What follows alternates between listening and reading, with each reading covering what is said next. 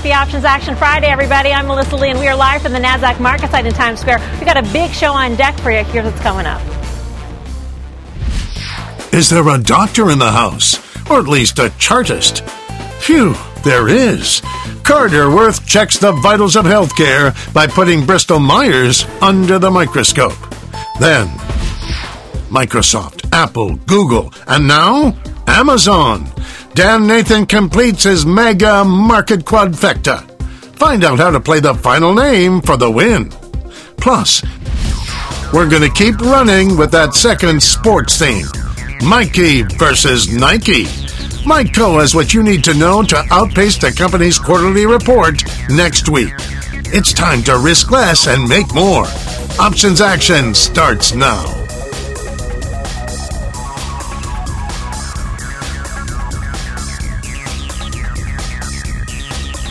Well, pharma's in focus on Wall Street as Washington lawmakers grapple with the best path forward on drug prices. But there's another side of healthcare that could be heading for a big breakout. Chartmaster Carter Worth's over at the Plasma to break it all down for us. Carter. Yeah, I thought we'd look at Bristol Myers. I haven't done this stock in a long time, and I think there's quite an opportunity. So, 30-year chart, two lines. You can see the optics, and the orange line is Bristol Myers relative to its peers, the S&P 500 healthcare sector. And to some extent, Bristol Myers overshoots, undershoots. You see the great overshoot, the great undershoot, the great overshoot. And it's this divergence of late that is appealing to me, and then more immediately how the stock is behaving day to day. So again, you've got the sector up some 50% more than Bristol, going back 30 years to 1990. Now let's zero in on this and look at the spread.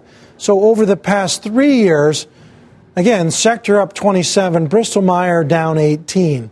Now, bottom fishing is not good. It's usually dangerous.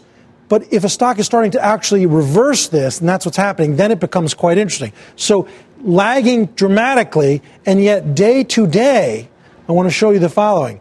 Here's Bristol on top, and here's Bristol's relative performance to the sector. And if I put in this line, what you're going to see here is something very precise, that it has failed at this line, failed at this line, failed at this line, failed at this line, failed at this line, and now it is pushed through. We have broken through, meaning relative outperformance for the first time in a long time. So you have the 1-2 setup, a big long-term outperformance, then underperformance, now starting to come to life. Let's look at the chart itself.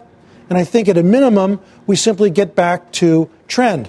And that would take you here. So if and as we simply have a continuation of this current run, that would give you a 10% move. Stock closed around 50, targeting 55. That's the trade. All right, Carter, come on back. Mike, what's the trade in your view? Yeah, I mean, so this is one of those situations where there are probably a lot of points that folks that are interested in trying to look at value stocks might have been tempted to try to make a play and get long this thing. It's trading at about 11.5 times forward earnings now. Of course, it looked very cheap for all of the recent declines that we've seen. Options are not particularly expensive, despite the fact that the stock is considerably lower than it has been. So I think the thing that you want to do here is really straightforward. I was just looking out to December. I was looking at the 50 calls. Those were about $2.50 when I was looking at those earlier today. Those were slightly in the money. Obviously, the stock was trading about 50.5 or a little bit higher at the time. So really, there's 50 cents worth of extrinsic value in these things that we're looking at. The idea here is that, you know, when you're looking at an expiration where you have $2.50 or $5 wide strikes and you're targeting a move up to, say, $55, obviously you don't want to buy those 55 calls because you're basically in a situation. Options traders want stocks to run through their long strikes and to their short strikes. In this particular case, there's really only two strikes. It's either the 2.5s or the 50s. So we elected to go with the 50s, risking about 5% of the current stock price to make that bullish bet. Options are fairly priced. The stock is fairly priced. And if it turns out that this is not actually a rebound, you're going to be risking a relatively small amount here. How do you feel about bottom fishing? Well, it's funny. You know, the stock has had a nice little rally here, and this has been a stock that's been in a downtrend for fundamental reasons for a couple years now. You know, I think it's kind of interesting here. It's obviously the group is pretty much out of favor, and this one in particular is. And Mike just talked to valuation. The chart set up for that move back maybe towards 55, filling in that gap from 2018. I think this is a really good example of just simply buying a call that's it's like already in the money here. You're risking that $2.50 in premium, which is really what you'd be risking if you just went out and bought the stock right here. But that's it. And you don't lose the kind of risk of some sort of idiosyncratic piece of news that could take the stock back to 45, which would give you 15% of risk. So I like this risk reward. And if you do get that move that Carter thinks, and people start looking at, pharma stocks that are yielding 3.25%, they're trading below market multiple, I think the trade works out. So I think this is the way to trade this idea. I mean, interestingly, just independent of this particular call to buy Bristol, I mean, healthcare was quite strong today, right? Best sector on the day. Also, top 3 performers in the Dow Jones Industrial Average were healthcare stocks. And I just think there's going to be a little bit of a shift into this area generally. And Bristol's been such a laggard, right? But the key to bottom fishing is you want it to start to work, meaning we're not finding something that's just down and down and down. It's something that's there's a sign of life. It's starting to actually turn and come to life and outperform. Yeah, and the final thing I would say is that very often when you've seen stocks that have had prolonged declines, one of the things that you see in the options prices is that they're going to get higher and higher. We frequently see that relationship. Lower prices correspond to higher implied volatility, higher options premiums. But this has actually been a fairly steady decline that we've been seeing, and this is a fairly steady stock. So this is actually a situation where options premiums are not particularly elevated. And that's one of the reasons why we don't need to be particularly creative to buy options to make our bullish bet here. Okay. Meantime, check out shares of Amazon, the second A in Dan's MAGA here. Having a really rough go of it, dropping nearly 2% today, down almost 9% since that disappointing earnings report back in July. Not only has the stock failed to recover, but Dan says it could be about to get even worse. How much worse? Well, this is a good example where I'm just going to put together the technicals and the fundamentals here. We've been spending over the last few weeks, I think 3 weeks ago, I did a constructive trade on Microsoft. 2 weeks ago, a constructive trade on Apple. And last week, a constructive trade on Alphabet, which is Google. And when I get to Amazon, I have a very different picture here. Those 3 names, to me, that I just named before, had fundamental drivers to maybe retest or make new highs. Amazon has a fundamental driver, I think, that could take it lower. The fact that that stock broke down below that uptrend that had been in place in December and has stayed down over the last month and a half or so tells me it's just really weak relative to its mega cap peers. I do not like that price action. It's hugging its 200-day moving average, which is really the only technical support near term that I see for it. And then I want to look out to their next earnings call, which is going to be the last week of October. And I think to myself, what did we see in the last call? They had told us that they're going to do one-day prime shipping. They saw units and they saw retail sales accelerate, but they also saw operating margins go down because they're dealing with the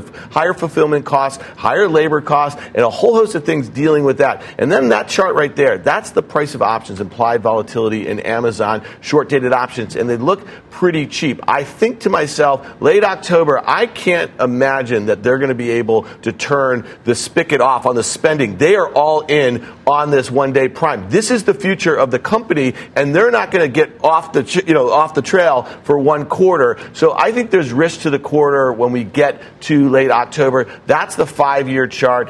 It's held that long-term uptrend pretty nicely there. But if you get through this near-term support, I think you're retesting 1,500. So the trade to me is kind of simple. Obviously, it's risky. If we do have some sort of trade deal and stocks take off, this thing will be back up higher. But today, when the stock was trading about $17.95, you could look to November expiration, which is going to catch that earnings event, and by the November 1760, 1,500 put spread, paying $50 for that. That breaks even at $17.10. You can make up to $210 between $17.10 and $1,500 to the downside, and you're risking that $50. Okay, that's a few percent of the stock price, or a little less than that, but you can make up to 12% if the stock is down about 14% over the next couple months with that catalyst. So to me, you say to yourself, why sell that $15 or that $10 put at $1,500? I think it's massive support. I'm just trying to get a good risk reward here. I like risking 50 to maybe make 210 if this stock is down 13% in the next few months. The thing I would point out about selling that downside put, let's take a look at the last 4 quarters that they reported. We had some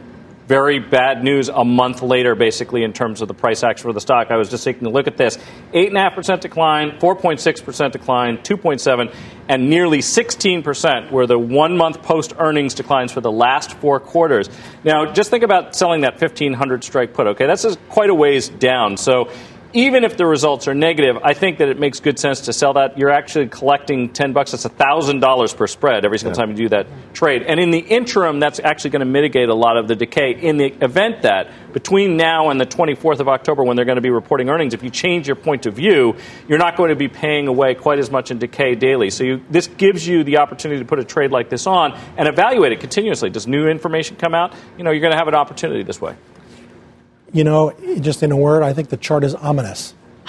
I mean, it is like literally hanging there by a thread. We know the price-volume correlation is bearish. We know the relative strength is poor, and we know it is a darling. And if there's any trouble in paradise, this is one of the most embraced stocks in the marketplace. And I think it's a quick swoosh down to the June low, and then obviously you're targeting lower levels. But it feels to me as though that's what's coming. Do you see the path to 1,500? Well, I'm saying you got to get to the June low first, 1672, and then on from there. But what it's likely to be is not slow. It's likely to be quick. Listen, if there's a fundamental driver, it's going back to those support levels. And just look at Netflix. Now, obviously, Amazon is a much bigger stump. But when the fundamental story changed, and make no mistake, it changed in the last few months, and we just got acknowledgement of it today. This stock has been, it's going to be down 30, 40, 50% at some point in, this quarter from those all-time highs. And I don't know why you would think that Amazon couldn't do that. And don't forget, Apple, also a darling last year, had a 40% peak-to-trough decline from its prior highs in 2018. It doesn't need to get all the way down to 1,500. And in fact, if you thought it was going to get to that or through it, you actually wouldn't sell it. I mean, just like we were saying before, you want it to go through your long strikes, to your short strikes, or somewhere in between. I think you're selling the 1,500 because you think that that's probably as bad as it could get out of this upcoming earnings result, which is not going to be that far away. We're only talking about a month before they report. And look, I mean, there's this ongoing debate. The pain that's being felt on Main Street is Amazon's gain, but Amazon is still not exempt, right, from general cycles and ultimately the risk that the consumer is peak everything. Peak claims are as low as they've ever been, and so forth. One last point on the actual trade. So also when you're doing these spreads, we know that a high dollar stock like this, when you're buying a $60 put, we know that one contract can be a lot. And so what am I trying to do here? I'm trying to alleviate some of that cost here and kind of target that move by selling the downside put. So that's also a consideration there. All right. For everything Options Action, check out our website, optionsaction.cnbc.com. While you're there, check out our super cool newsletter. What are you waiting for? I'm Melissa Lee. We'll be right back.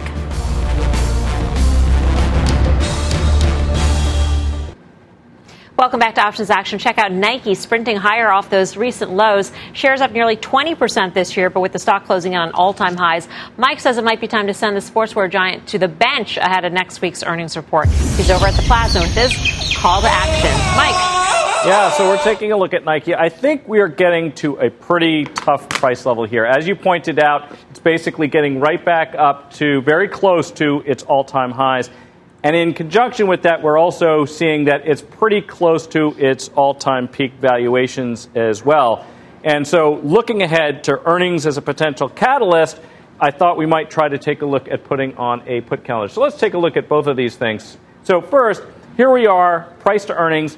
I think it's trading just under 34 times forward earnings. That's a pretty high level. As you can see, there have been a few instances where it has been higher than this, but not much. And I think that's a critical element to consider here. Now, one of the reasons why you would see an expansion in the price-to-earnings ratio is if you see material sales growth. Now, we have seen some better flow through to the bottom line, but, the top-line revenue growth, impressive as it is at about 7.5% per year, is remaining fairly constant. So when we take this in mind, we have to bear that in mind as well. So here we are. We can see, obviously, that the stock is basically right there. We're just under those all-time highs. So we're going into earnings. Three things can happen. It can either break out to new highs. It can sit essentially right here and struggle to make it anywhere, or it could potentially go a little bit lower. I was taking a look at putting on a short-dated calendar spread. So today, when I was looking at this, the September 27th weekly, so on Monday, these are going to be the ones that expire next Friday. You could sell the 87.5 puts for $2.10, and buy the October 87.5 puts for $2.55. That's a 45-cent debit. The idea here is that if earnings turn out to be kind of a non-event, the stock sort of lingers here, now we own that longer-dated put at a very low level. And I would just point out, I actually was trying to put this trade on today. It was about 40 bid at 45 for most of this afternoon. I had a 45 bid in. For some reason, it didn't get executed. I was talking to Dan about that. Maybe I forgot to hit the send button. But this is definitely a trade that I'm going to be looking at on Monday because essentially the benefit here of owning that longer dated put, to be able to have that potentially for as low as 45 cents, I think it makes sense. And the implied move at just over 5% is higher than the average move, which is about 3.9 over the last 8 quarters. And that's kind of the relationship you're looking for. Are options prices higher now than they usually would indicate that it should be based on the kind of movement we're seeing? That's when these kind of calendar spreads will make some sense. All right, Mike, why don't you come on over? Dan, what do you think? What do you think of this? Yeah, so his setup is really interesting. Here's a stock that now it's come back to 90 level. Let Carter speak to the chart, and we know that we have that catalyst. I just think it's interesting. When I think about Nike, I think about Starbucks a little bit. This is premium brand, premium valuation, some consumer discretionary for all intents and purposes. And that's a stock that's down 10% from that pop that it had on earnings a couple months ago. So this one, I think there's some risk to it, especially when you think about what's going on with China. I think there's some potential for at least some nationalistic feelings about our products. So I like, if you're really bearish on it, I'd say don't sell that weekly put. You know what I mean? Because you may get the sort of move, the rejection at 90. If there's any a miss and a guide down, this stock is going to be going back towards 80. Carter? I mean, it is quite a setup. If you think of the technicals, the chart, you have well-defined tops at a common level. Mid-April, it hits 90, right? Mid-July, it hits 90.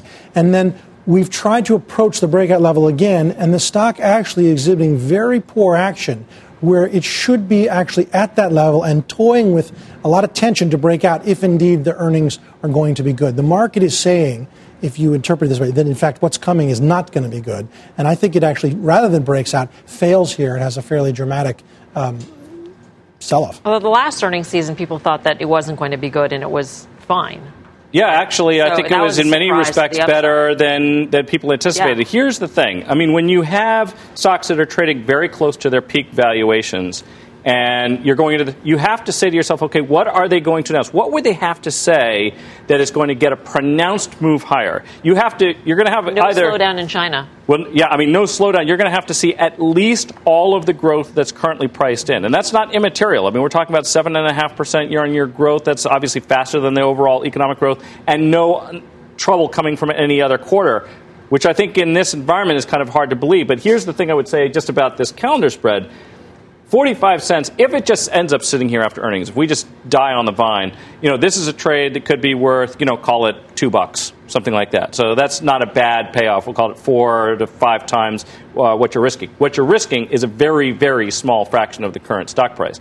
To Dan's point, if you actually thought this thing was going to fall out of bed, what happened in FedEx, which punched me in the nose this week, by the way, then you obviously just want to own puts. You don't want to be short any of them. Right. Coming up, it's been smooth sailing for travel stocks this year, but one of our traders says there's trouble brewing in paradise for one name. We're live at the NASDAQ market site. Much more options action right after this.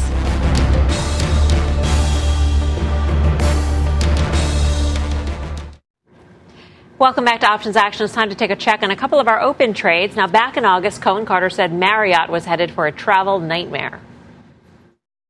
It's a well-defined trend, and it's a break-in trend. This is a problem, and I think one wants to be very cautious on Marriott. Given the fact that although options prices are elevated a little bit, they really aren't as high as I think they ought to be given the risk factors and given how much equities have been moving around lately. I was looking out to October, the 125, 115 put spread. You could spend $2.65 for that.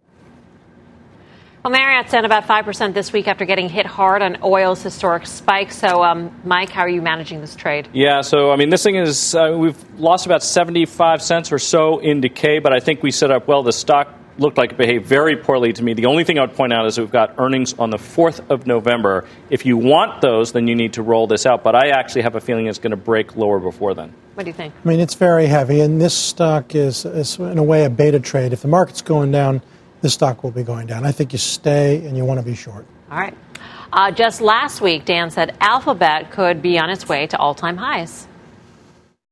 To me, I think this sets up as a good candidate for a call calendar where I want to sell some shorter dated out of the money calls and take in the premium and help finance some longer dated calls that are going to catch that earnings event that I think will be the catalyst for a move back up to the prior highs near 1,300. So here's the trade. When the stock was trading at 1235 today, you could buy the October, November 1,300 call calendar paying $15 for that.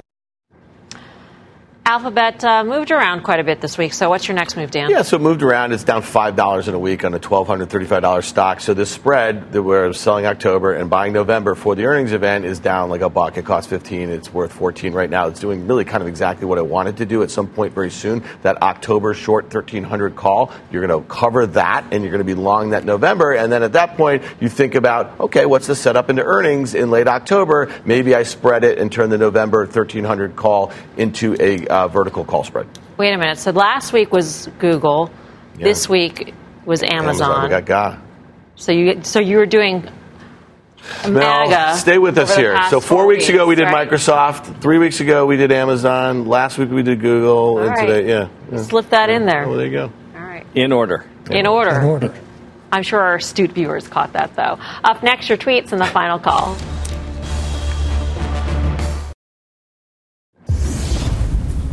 Welcome back to OA. Time for a tweet. Our first viewer asks, would you buy Disney December 150 calls now with Disney Plus and earnings next month? Mike, why don't you take that?